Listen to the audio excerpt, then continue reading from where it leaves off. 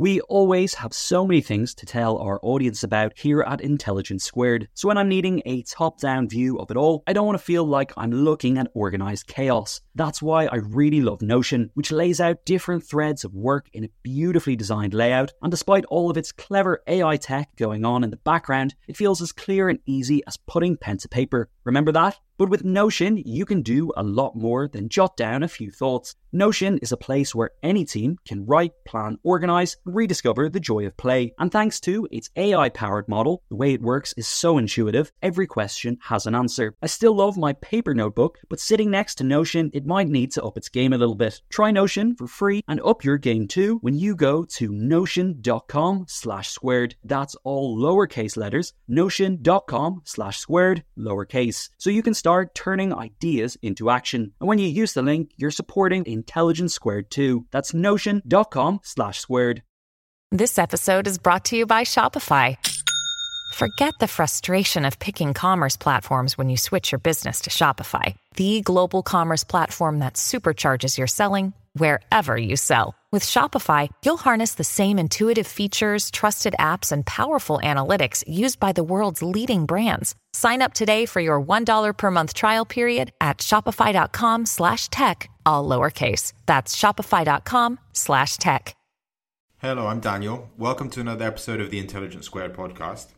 In this episode, we feature Gemma Milne, who is a tech journalist and the author of a new book titled Smoke and Mirrors, How Hype Obscures the Future and How to See Past It. And she was in conversation with Carl Miller of the think tank Demos. The episode is, as it sounds, about the dangers of hype, but also its potential usefulness, especially in our current era of the coronavirus pandemic. We hope you enjoy listening to the episode, and if you do, please make sure to rate and review on Apple Podcasts. Hello, I'm Carl Miller, Research Director of the Centre for the Analysis of Social Media at the think tank Demos. Welcome to this episode of the Intelligence Squared podcast. You can sign up for regular updates about podcasts and other events at intelligencesquared.com. I'm here with Gemma Milne, tech journalist and author of Smoke and Mirrors, How Hype Obscures the Future and How to See Past It. Gemma, hello. Hi, thanks for having me, Carl.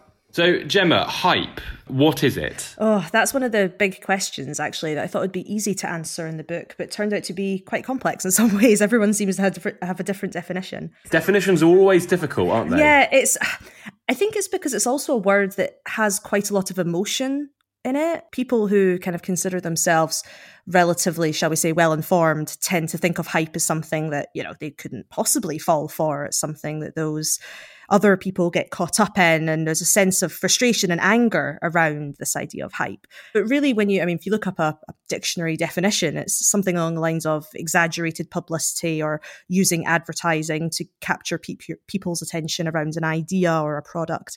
So really, it's about, shall we say, loud marketing.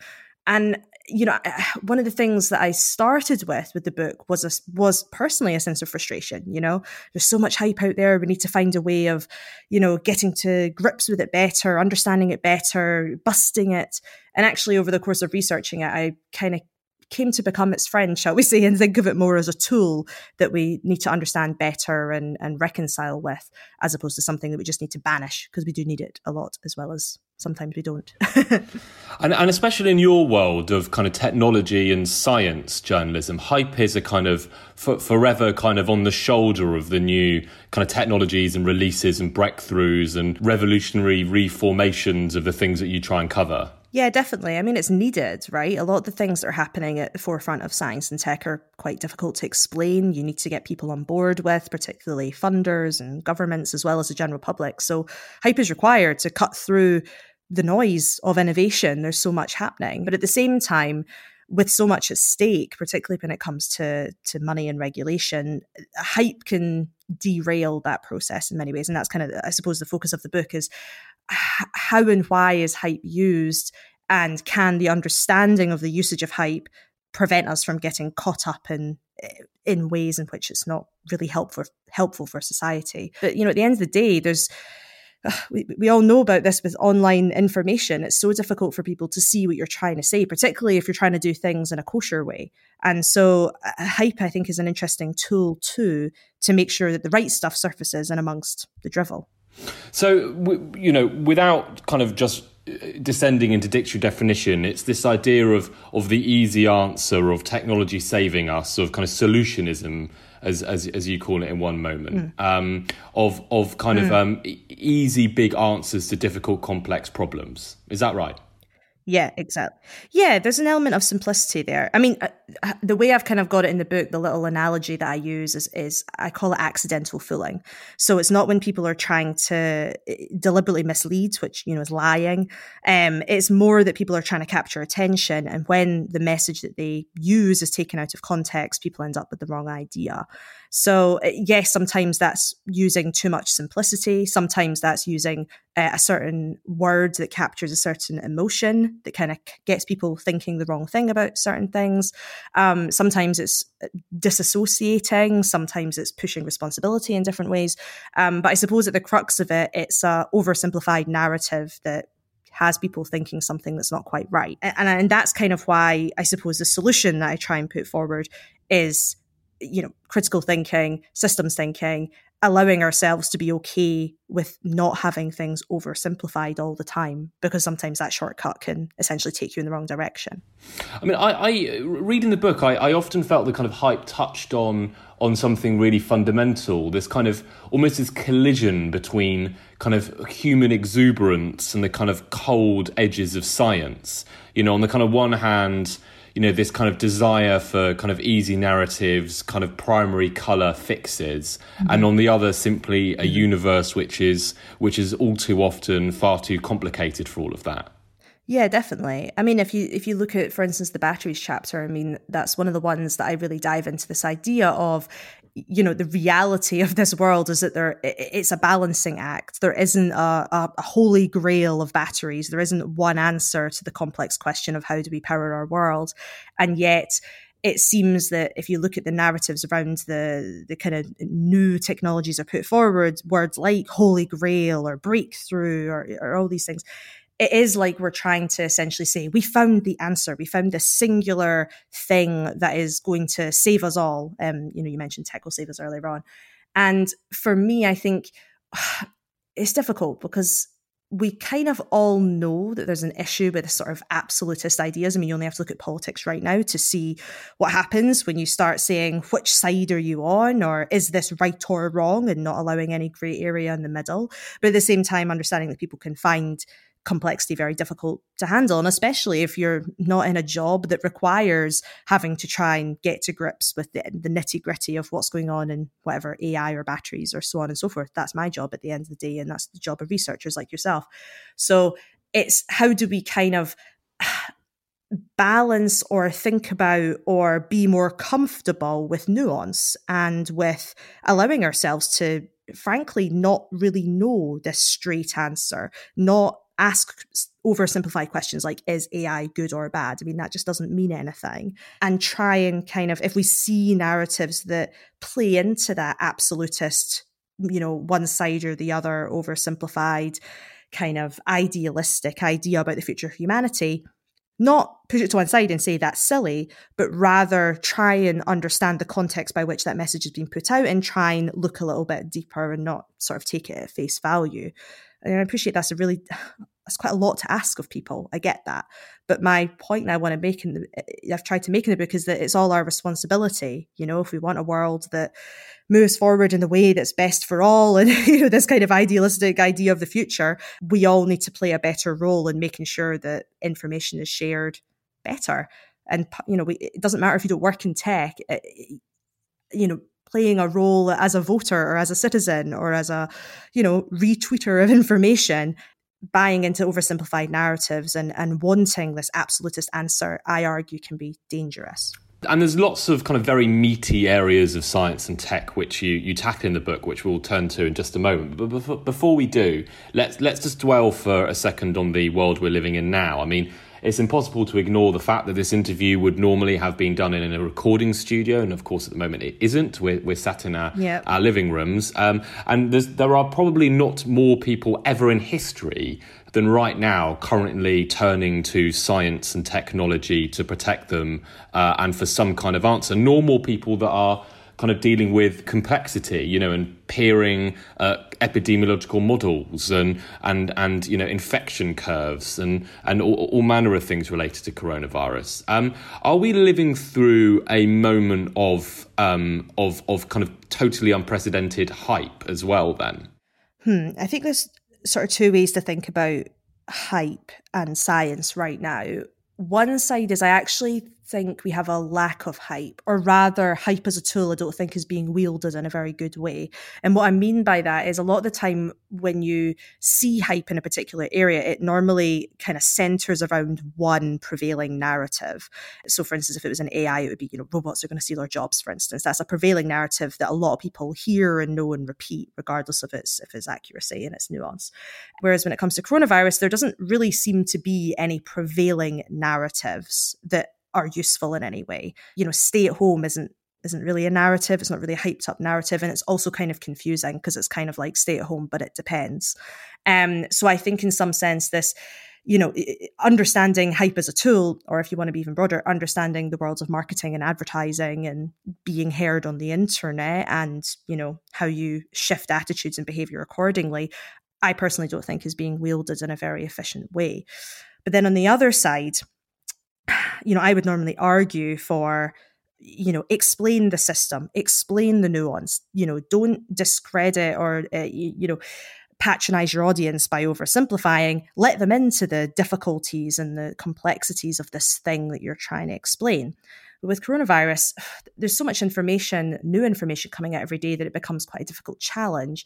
And one of the kind of back and forth problems, or I guess continuums, that you find yourself in, particularly when you're a science writer, is to what extent should you explain the depth of complexity of an idea? Because if you go too deep and don't do it, well, you lose people and the message is not well communicated. On the other hand, if you rely on trust and they don't have trust, then you also lose the message too. So if you, take the example of the Oxford study that's been really controversial over the last couple of weeks, where there was a preprint put out that sort of suggested that over half the population had been infected, and then the FT covered it. It got a lot of hype around that idea, 50% of the population has been infected, and then it was later sort of debunked by a group of scientists who wrote a response to it. And there was a lot of discussion around, should the scientists have even put out this paper in the first place if there was issues with it, and so on and so forth. But what was lacking was a discussion around, well, this is how science is done. And if you want science to be done in the open, which is what most people would argue for, they don't want it to be done behind closed doors without the public knowing, then you run the risk of things being taken out of context, misunderstood, misconstrued, and then anger and frustration being pointed, in my opinion, in the wrong direction. We shouldn't not preprint papers. We should be better at communicating the fact that preprints are not final papers, and the idea that a scientific paper is not ultimate truth, right? So you can kind of, I suppose, think about hype in this, shall we say, coronavirus era without, wanting to diminish it, as, do we lean in to the fact that hype essentially is quite a good shortcut and can get people on board and can sometimes act as a placebo of sorts, kind of almost trick people in to doing the thing that you want them to do, which is, I suppose, what advertisers are trying to do all the time? Or do we lean into trying to somehow explain the complexity of how science is done, how epidemiology is done, how complex it is to make decisions around this, and hope that people really understand every single nuance of that? And I don't know the answer. Both of those options are really, really hard. But at the moment, we're sort of sitting somewhere in the middle, and it's causing a whole load of confusion because of this lack of prevailing narrative. So I'm not sure we're in an era of hype. I think we're in an era of not everyone really understanding how hype works. And that is an issue when you have something like coronavirus is essentially the example that, for, it sounds a bit self-serving, but it kind of proves the point that I'm trying to make, that if we jump to conclusions and we don't try and understand things at a deeper level and be okay with conflicting narratives, look what happens: lack of information, misunderstanding, and some people taking actions that are incorrect. Well, let's come back to coronavirus because, I mean, I think alongside hype, of course, is the kind of evil twins of kind of flat-out disinformation, conspiracy theorising, miracle cures, which I know are different but seem to have the same kind of, or some common human roots to them, or human frailties at least. So let's jump back because I think there's an enormous amount that you can do to help anyone listening to this navigate the kind of rocky waters of science and pseudoscience in the kind of days and weeks to come. But of course, coronavirus wasn't the first place where hype existed, and it won't be the last. Sure. So let's look at some of the other examples which in the book you kind of like. You kind of travel with the reader through, trying to kind of deconstruct hype in its different forms and effects. Let's begin with farming. I thought a brilliant narrative kind of stretching from eco-damage to alternative protein and cultured meat to vertical farms. So how did you see hype working here? And what was it actually doing, do you think, to the field? So for me, the prevailing narrative that I was finding was a sort of tech will save us. We can feed the world if only we can utilize tech in farming.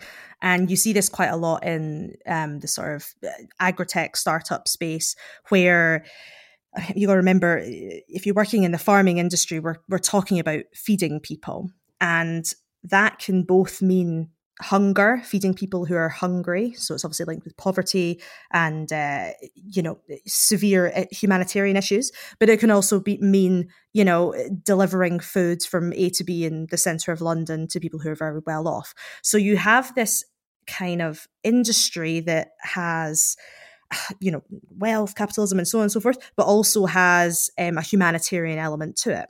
And you see kind of companies within this, particularly startups, using the same narrative regardless of which side they're on, if that makes sense. So you see, for instance, vertical farming startups talking about feeding the world, playing this very social role in society, when in actual fact, if you really look at the nitty-gritty of what's going on, they're feeding wealthy people in cities most of the time. And so you have this kind of frustrating narrative where you're not separating the needy from the from those who just want. And so this idea of tech will save us becomes, I kind of argue, a crutch in the sense that we're not actually looking at the system by which farming works. We're not looking at agriculture as a whole. Instead, we're kind of going, there's these issues that we keep hearing about. People are hungry. The soil's not good. It's not sustainable. We can't feed whatever it is, 9 billion people by 2050, these kind of stats and whatnot are brought up, and then kind of going, but I know the startups are working on this and we've got tech to kind of help us. We can use a digital farming app, we can so on and so forth. And I sort of see these technologies as great, amazing innovations that people have invented, but sometimes acting as a bit of a, shall we say, band-aid on a gaping wound. And where I see the hype playing a role here is that it's preventing people from kind of being a bit more critical about the system as a whole and also their personal role in it. So you are seeing, massive moves in terms of people being more vegan or being more thoughtful about where they buy food, but hard conversations such as, should we actually be paying more for food, is not something you hear often, because it brings the eater, the consumer, into the conversation, as opposed to kind of pushing things to one side and saying that's being sorted over there. So here I see the role of hype as essentially maintaining a status quo by not having individuals try and change their behaviour accordingly. So we kind of hopefully cast our eyes out looking for the kind of app that will save us, or the kilometre high vertical farm, rather than having difficult conversations around redesigning entire industry. Sure. And even the idea of, the farming system is broken. You hear this quite a lot. And I would argue that the farming system isn't actually broken. The farming system works very, very well based on the kind of values upon which it was built. But if you want a farming system that is better for the environment, feeds people more sustainably, is better for everyone's health, whether that's hunger or obesity or whatever, it's not about trying to fix a broken system, but it's rather redesigning a system with different values inherent in its actual creation. And again, this idea of, tech will save this broken system, tech will fix it. We're not having conversations around, well, actually, if we value food in different ways. We have to start thinking about different prices for things, where we buy things, what we eat, so on and so forth, which is very different from an app or a different way of growing things. They're all part of one system, but if we don't have the conversations about our own individual responsibility alongside the technologies that can try and help redesign a new system, we're missing a big trick, and we're not talking about what that redesign actually looks like in practice. What was your state of mind, Gemma, when you began to write the book? I mean, as someone who, professionally, I suppose, skewers and cuts through hype, had you just reached a point where you were just kind of unbelievably frustrated with all of the kind of superlative-ridden press releases that you were no doubt receiving? I would say that's where I started, for sure. The book came from a place of frustration, but I had to have quite a lot of harsh conversations with myself, frankly, while I was writing it, because I was failing to see things because of that frustration. And before I did my current job in sort of writing and journalism, I worked in marketing. I worked for Ogilvy. So I also know the power of marketing and how it can be good sometimes. And I think I was being a little bit too cynical, shall we say.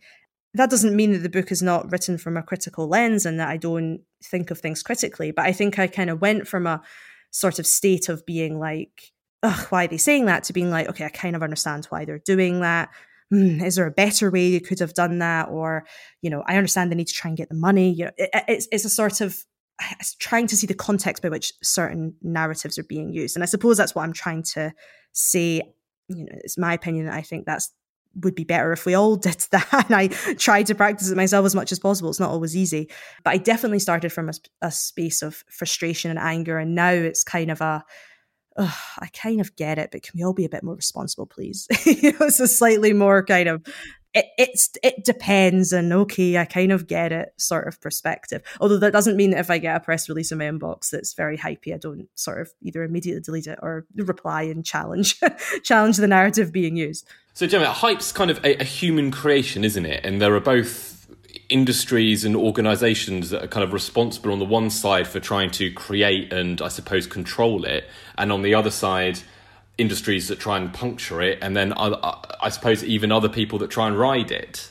Yeah, I mean, for sure. I think where I wanted to get to with the book was not to kind of point the finger and say, this is startups' fault, or this is advertisers' fault, or this is the government's fault, or whatever. I kind of wanted to try and put into context the role that hype plays for everyone. So yes, some people create it, some people use it as a tool, some people, are fooled by it, some people can see it in context, and the argument I'm trying to make with the book is that hype is not something that should go away or is going to go away anyway, but it's something that we should be, frankly, just more aware of and more able to try and spot in practice.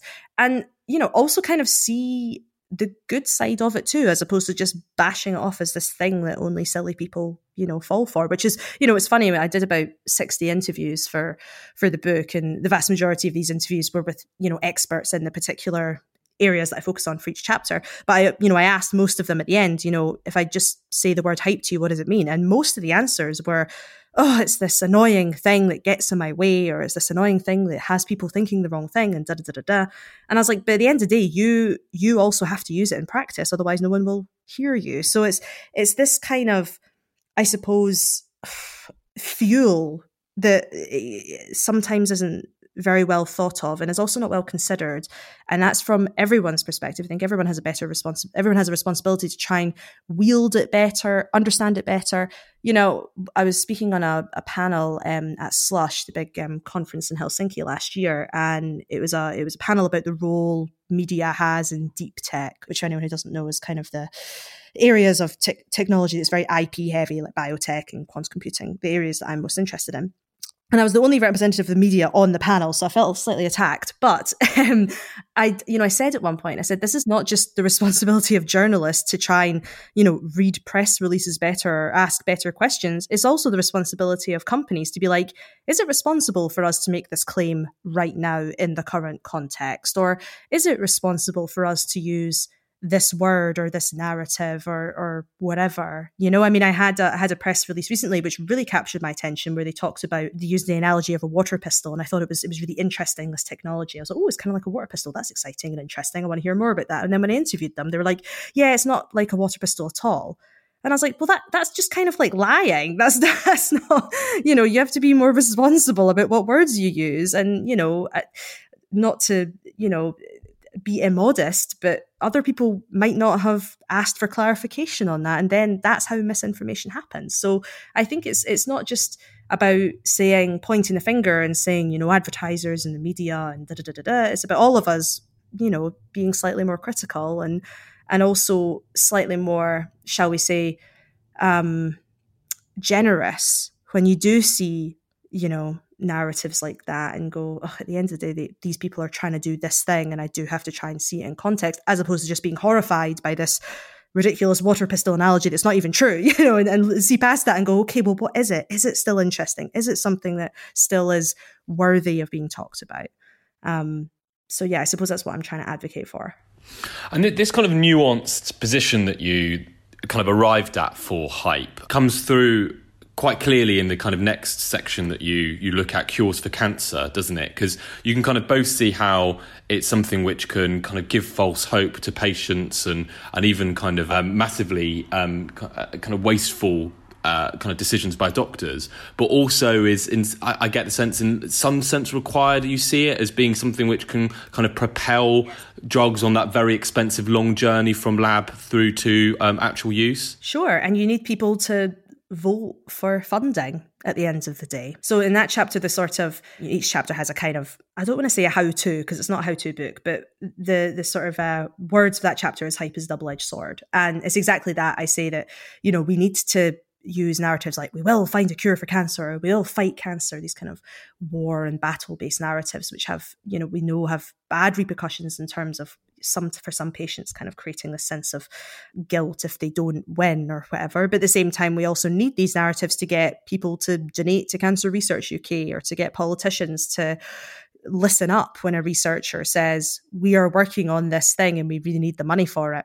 But then on the other hand, you see researchers putting cancer in grant applications that don't really have that much to do with cancer, but they know if they put cancer in it, they'll get money, for instance. That's a kind of open secret within the sort of biology world. And as you alluded to, there's also issues around if you just say, this person's working on cancer, there can be a lack of criticism or questioning around, okay, but what are you actually doing? Because it's this, cancer is something we should all sort of unilaterally support and we shouldn't question. And you see people, there's lots of really interesting people out there who are trying to raise their voice and try to say, actually, maybe there's a different way. Maybe we should rethink how we fund this. Maybe we should rethink the kind of narratives that are said, particularly around, immunotherapies, for instance. So it's a difficult one where, human lives are at stake. It was much easier to write about hype and, the quantum computing chapter or the search for extraterrestrial life. When you're talking about cancer, where, a vast majority of people who will read my book will have some personal experience with cancer, whether it's themselves or family or a friend. So talking about the emotions that narratives have and how sometimes we can, quote unquote, fall for narratives because of the emotions we have is quite a tricky subject when you're talking about, well, yeah, I know someone who died. Particularly as well, because one of the things I talk about is how do you essentially work out whether a drug or a therapy is worth trying, which is obviously something that, the medical industry has to think about all the time. So if something is only proven to give someone 3 months, I would argue that's probably not worth £500,000 or whatever investment. Whereas if it's your mum, you're like, well, yeah, it is. 3 months is worthy. So I think that's the point I want to make about hype in this chapter, is that it can prevent us from having very difficult conversations because of the emotions that are inherent in some of these narratives, and because at the end of the day we need the emotions and narratives in order to continue to get support for something that is really important. So it's quite a tricky subject when it comes to emotions that are valid, shall we say. Do you think you might perhaps have given hype a bit too of a softer run, especially when looking at cancer? It's just... Do you think that from the chapter? I think I'm quite harsh. So what's the difference between hype and kind of passionate engagement? By which I mean, do we need hype in an area such as cancer, do you think? Wouldn't people still be giving money? Wouldn't people still be excited about genuinely exciting therapies if we were to kind of drain hype out of the discussion around cures for cancer? Yes and no. A lot of people argue we don't give enough to to cancer research. I mean, if you split cancer up, as we should be doing, it's another thing that I say in the book, we shouldn't just be using the word cancer to encapsulate all these different diseases. You know, if you look at things like cancers related to the brain, they get a tiny amount of investment versus cancers related to breasts, for instance. So you could argue that hype is still required to try and cut through and get important messages out to people. On the other hand, I think what we're lacking in the cancer therapeutics world is critical discussion outside of, you know, formal circles. Like, you know, if you look at the idea of, you know, if the UK government turn around and said they're not going to fund a certain type of therapy that is good for lung cancer that the US is, you get a whole load of pushback from the public going, but the US are doing this, why are we not funding it? The NHS should have enough money, And we're not being brave and going, guys, it doesn't work. And we need to have frank discussions about, you know, human life and, you know, could we use that money for something else and so on and so forth. It's like, it's sort of taboo to talk about these sorts of things. And so in that sense, I feel that the way we talk about cancer is really, really bad. And I hope I make that, I try to make that as clear as possible in the chapter and say that, you know, at the end of the day, things like using surrogate markers in clinical trials is really problematic and we don't talk about it enough. You know, we need to do it at the end of the day. We need to use surrogate markers because we can't wait 10 years for a trial to see if someone is still alive after 10 years. That's obviously really inefficient. But at the same time, if we don't do follow-up trials, which a lot of time we don't, then we're putting things onto the market that are not necessarily well tested or trialed or confirmed. And there are people out there making these arguments, but they're not being heard by the general populace. They're kept in these particular kind of circles. And I would argue it's from a lack of bravery of narrative. It's this relying on, you know, we must battle cancer. Cancer is bad, And it is, of course it is. But at the same time, so are many things in life. And, you know, we need to find better ways of talking about how to advance how we work in this space. I don't think cancer therapeutics gets anything like as much criticism or discussion as other areas of technology, even though in some sense it's one of the more important areas of science. And I think a lot of that has to do with this emotion-based narratives that maybe you think I've been soft. I think I was being quite harsh, but then I think that's one of the chapters that I think was harder for people to read, and I was very conscious of that. No, and of course it's kind of extremely sensitive, of course, to the subject matter. But do you think it kind of touches on this again? Like, as you struggle with this kind of paradox of kind of hype being both in some senses useful and destructive. You know, a kind of, I suppose, an appropriately subtle and nuanced conclusion for a book which is all about subtlety and nuance being too often absent in these kinds of discussions. Were there areas, either in cancer therapeutics or elsewhere, where you saw there were kind of like, you know, genuinely useful, evidentially strong treatments, which kind of only got to where they could get to because of hype? You know, they were kind of in a weird way, they were propelled forward because of hype, even though they didn't actually really need it. Yeah, so I actually talk about this idea, this sort of self-fulfilling prophecy that hype can create, particularly in the quantum computing chapter, where we have this example of the company called D-Wave that massively used hype and verged on misinformation in their early days, talking about creating a quantum computer with X many qubits and so on and so forth. And a lot of people jumped onto that and was like, wow, they're the first people who've managed to do this many 100 qubits, this many 1,000 qubits and so on and so forth, before we started having critical discussions around, well, actually, it's quite hard to do this. And IBM only have 50 or whatever. They were already at over 2,000 by that point. And there was that hype that they used in order to get a lot of funding, a lot of interest, a lot of orders, actual orders of quantum computers from various different kinds of companies.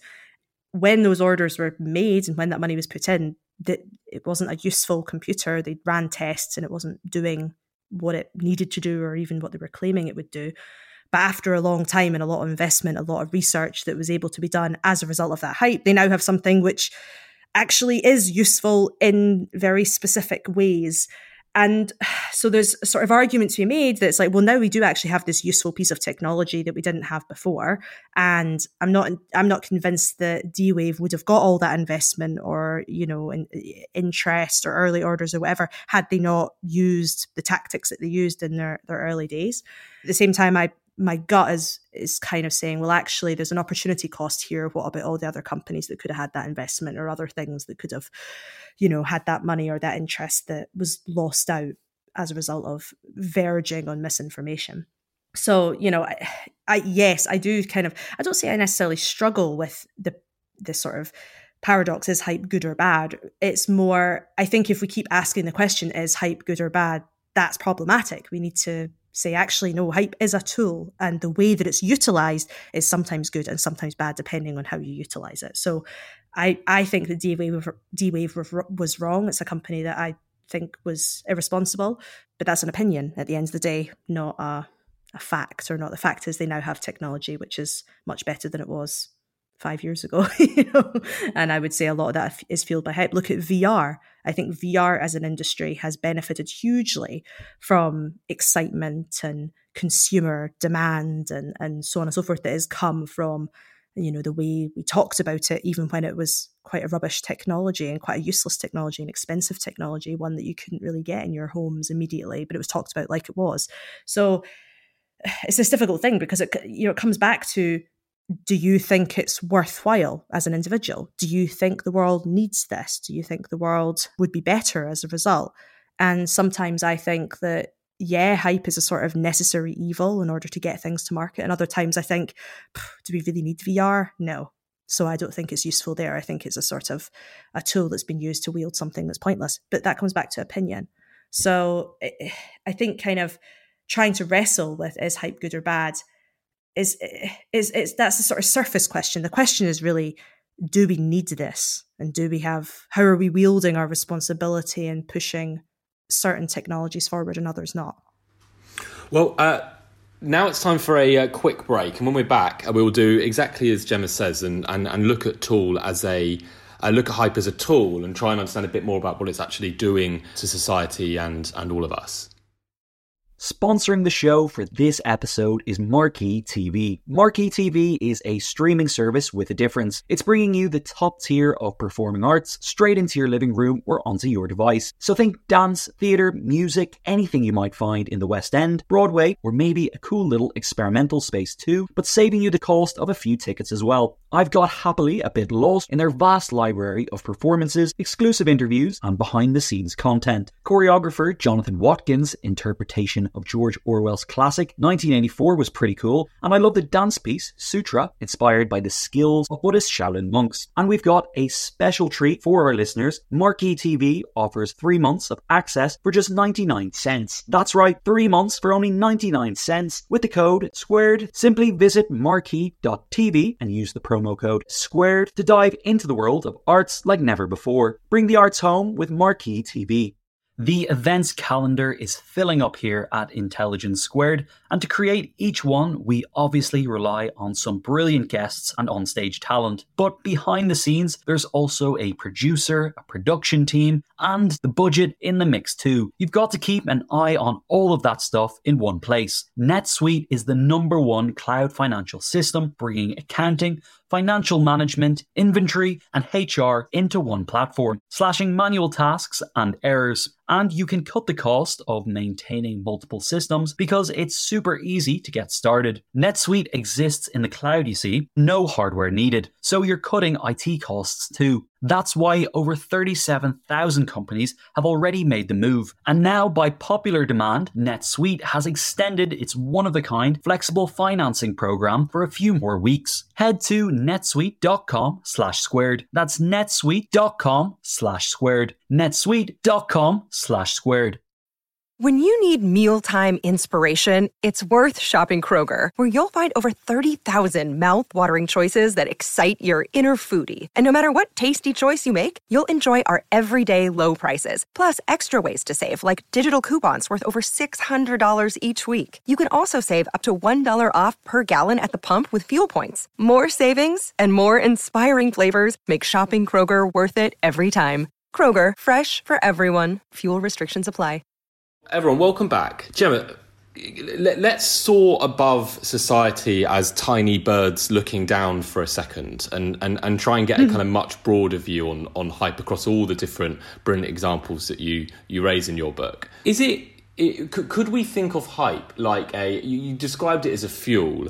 Could we think of it like a kind of social force then, which kind of structures society and moves capital around and massages public sentiment? Yeah, I actually originally was thinking about it as a sort of invisible force or something. I was trying to think of all the different kind of things that make things happen in the world, shall we say. So, money, laws, invention, need, like if you were to try to list out all of the sort of factors that push things in certain ways, I think hype is one of those, and it's one that we just don't think about as much, but it's very, very powerful. And it plays, it's powerful in many different ways, in the same way that money is powerful in many different ways. It has, in the same way that money has a very unique sort of, shall we say, force behind it, hype has a unique kind of force behind it. For some people it's emotional, for some people it's logical, for, so on and so forth. Sometimes it's deliberate, sometimes it's not. So that's kind of, I suppose, where I was originally putting it. And I think that that is probably where it's still, I don't think I actually use that phrase in the book anywhere, not because I've stopped believing it, but I think I wasn't sure how useful that as a term was. But in the back of my mind, that's kind of how I see it, I suppose, as a liquid or a, I don't know, little pit bulls here and there pushing against things. Or I love that image, sure. Little hype pit bulls. Yeah, exactly. It's I don't know. It's interesting. I think while I was writing the book, and you'll know this from writing your book yourself, like you go into these kind of strange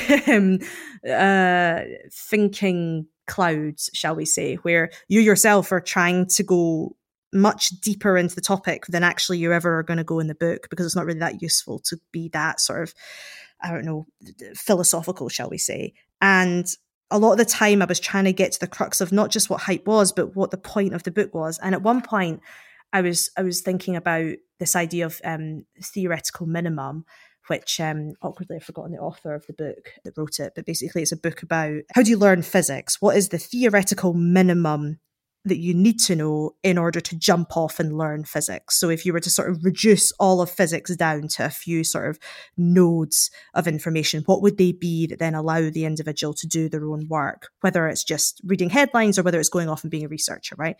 And I was trying to think about all the different areas that I write about.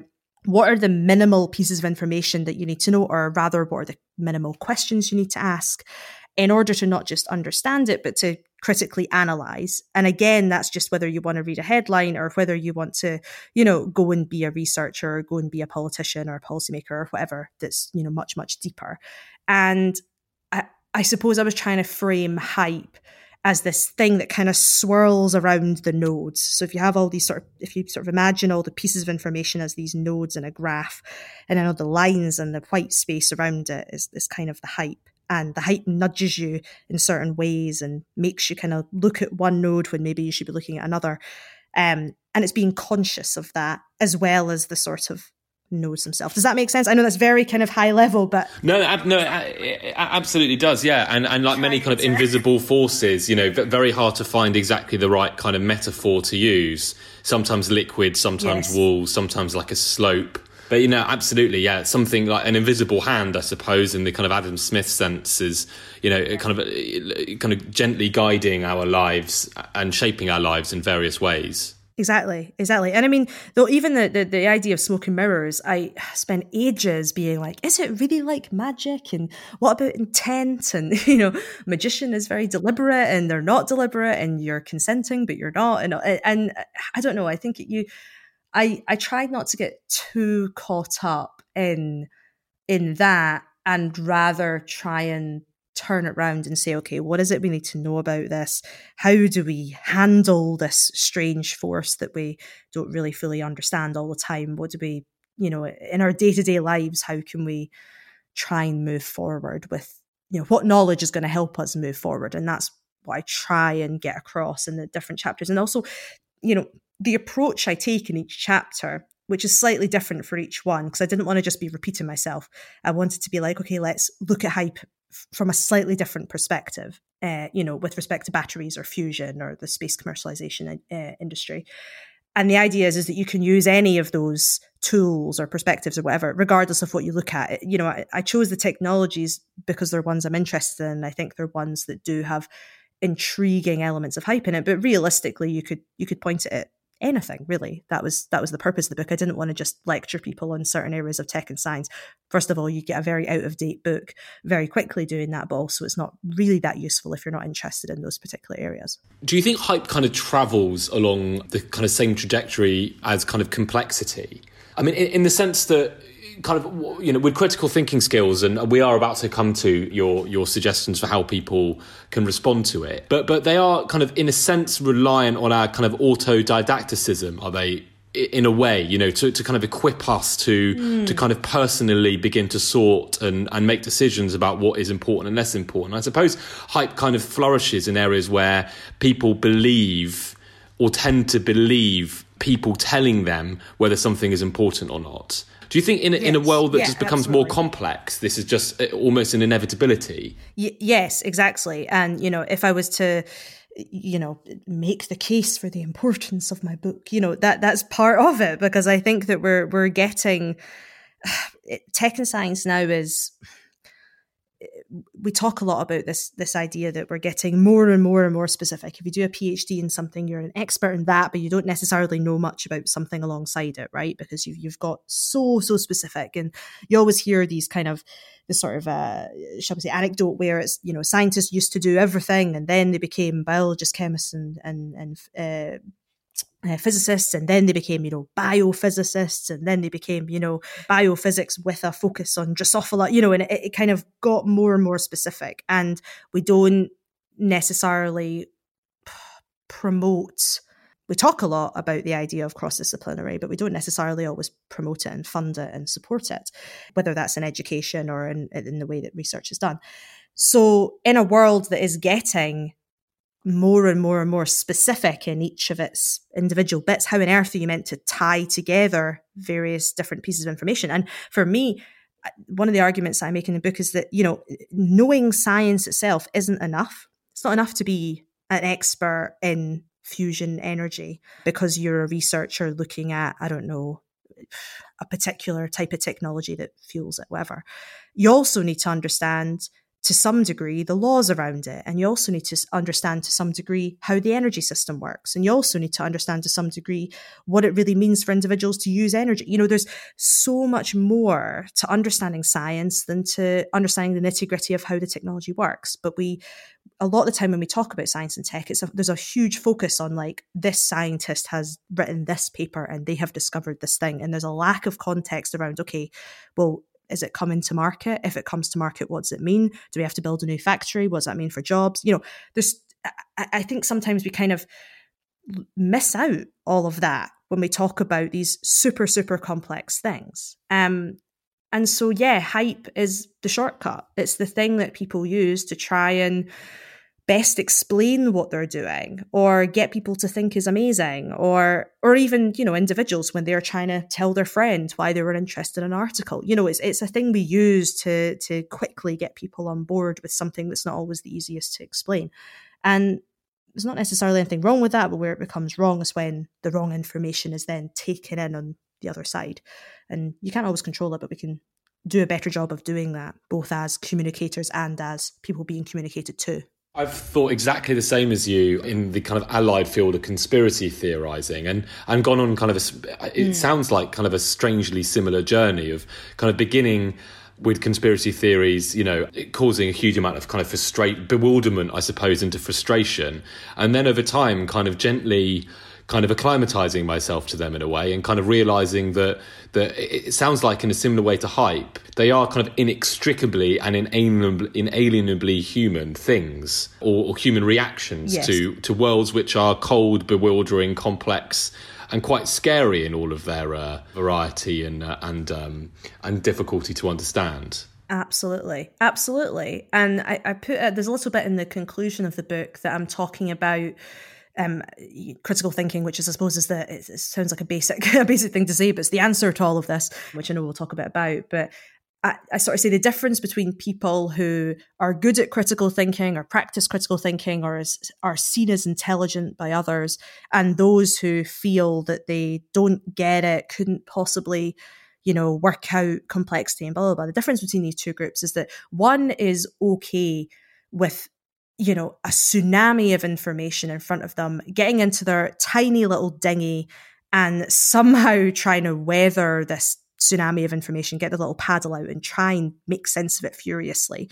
And it doesn't mean that they find it easy. It doesn't mean that they don't find it confusing or frustrating or whatever, but they're willing to jump in and go, all right, okay, let's try and make sense of this. And the others are scared and think that they're not able, don't believe that they have the ability or the bravery or whatever it is to jump in. I mean, I studied maths at university, and every time I tell people that, I have one of two responses. You either have someone go, oh my God, me too, I love maths. And then we have this really nerdy discussion about why pi is amazing. And then the other option is the person goes, oh my God, I was terrible at maths at school. Oh my God, you must be so intelligent. I can't believe you have a maths degree. And it's quite heartbreaking actually seeing the second one, because,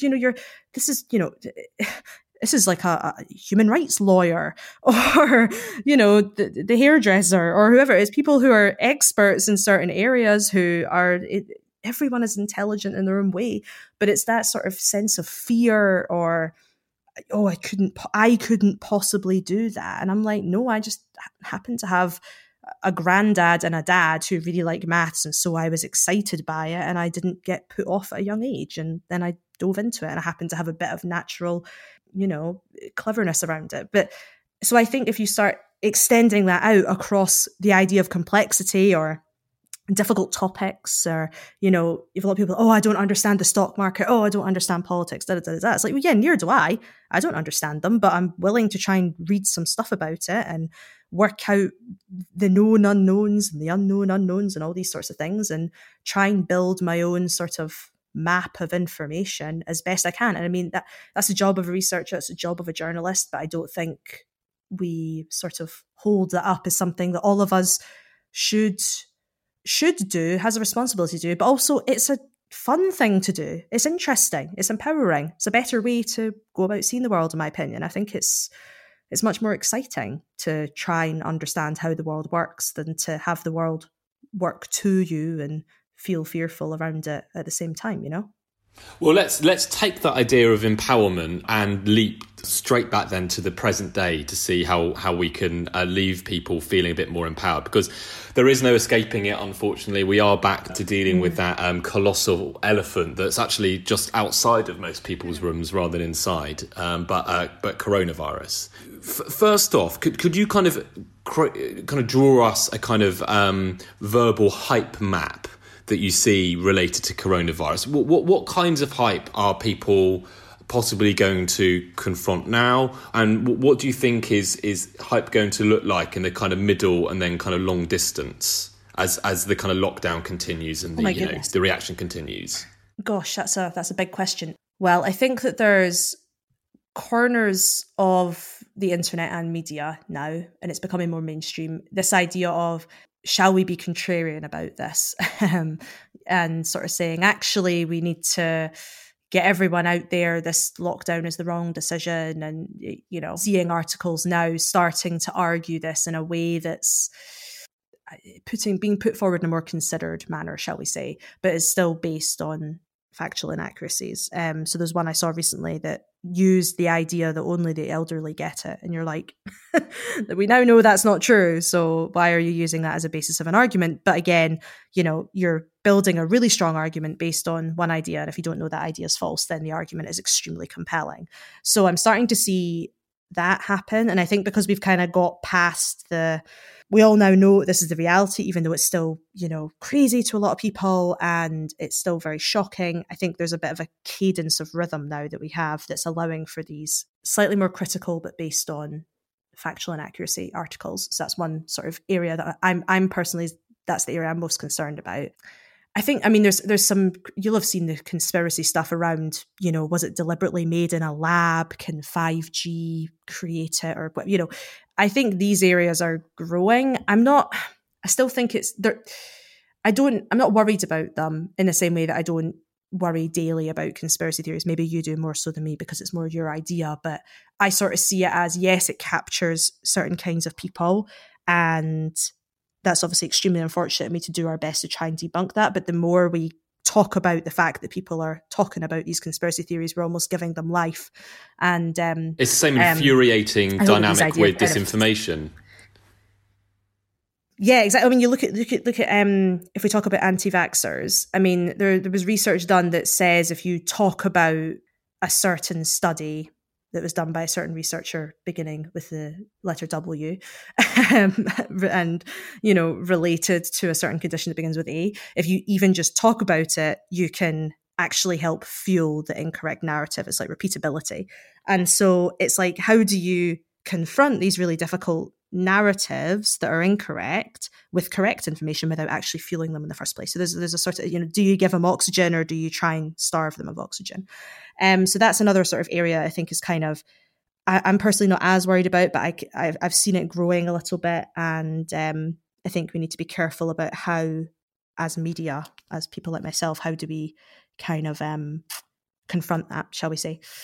And then I don't know, I mean, I think there's this sort of more mainstream area that I'm thinking a lot about is how is the government, which at the moment is the kind of main, shall we say, source of information. I feel like actually in some sense these, the nightly updates or whatever is giving a bit of a rhythm to real information. So it's this idea of like, okay, well, that's when the real information comes out. The vagueness of this, whether you have a day that's super vague or a day that's a bit more actionable, I think has a massive impact on how people feel generally. And I think if we start having vagueness in this, it's going to, I believe it will start having people not believe that they need to keep doing what they're doing, but start to become a little bit, oh yeah, no, we stayed in for this many weeks, so we can go out now or we can do this, without this kind of continued forcefulness of narrative. So it's kind of difficult to predict how things are going to go because they're changing day on day. One thing that I think we don't do enough about is humanize the numbers. So having this like daily ticker of deaths, I don't think that's having the impact that maybe it should. The idea of 700 people dying in one day is becoming normal. In what way is that normal? And I'm not entirely sure it's not instilling fear in as many people as maybe it should. And I'm curious about, can we tell stories about people affected in different kind of ways that might instill different kind of personal actions? I don't know. But that's another area that I've been kind of looking at is how are we sharing these numbers? How are we sharing the data? How are we contextualizing data? Not just so that it's understandable, but so that it's impactful. So those are the kind of areas that I'm sort of looking at, shall we say, in terms of a map of hype, if you will. Well, everyone, that was Gemma Milne, the author of the new and I think a brilliant book, Smoke and Mirrors, How Hype Obscures the Future and How to See Past It. Thanks, everyone, so much for listening.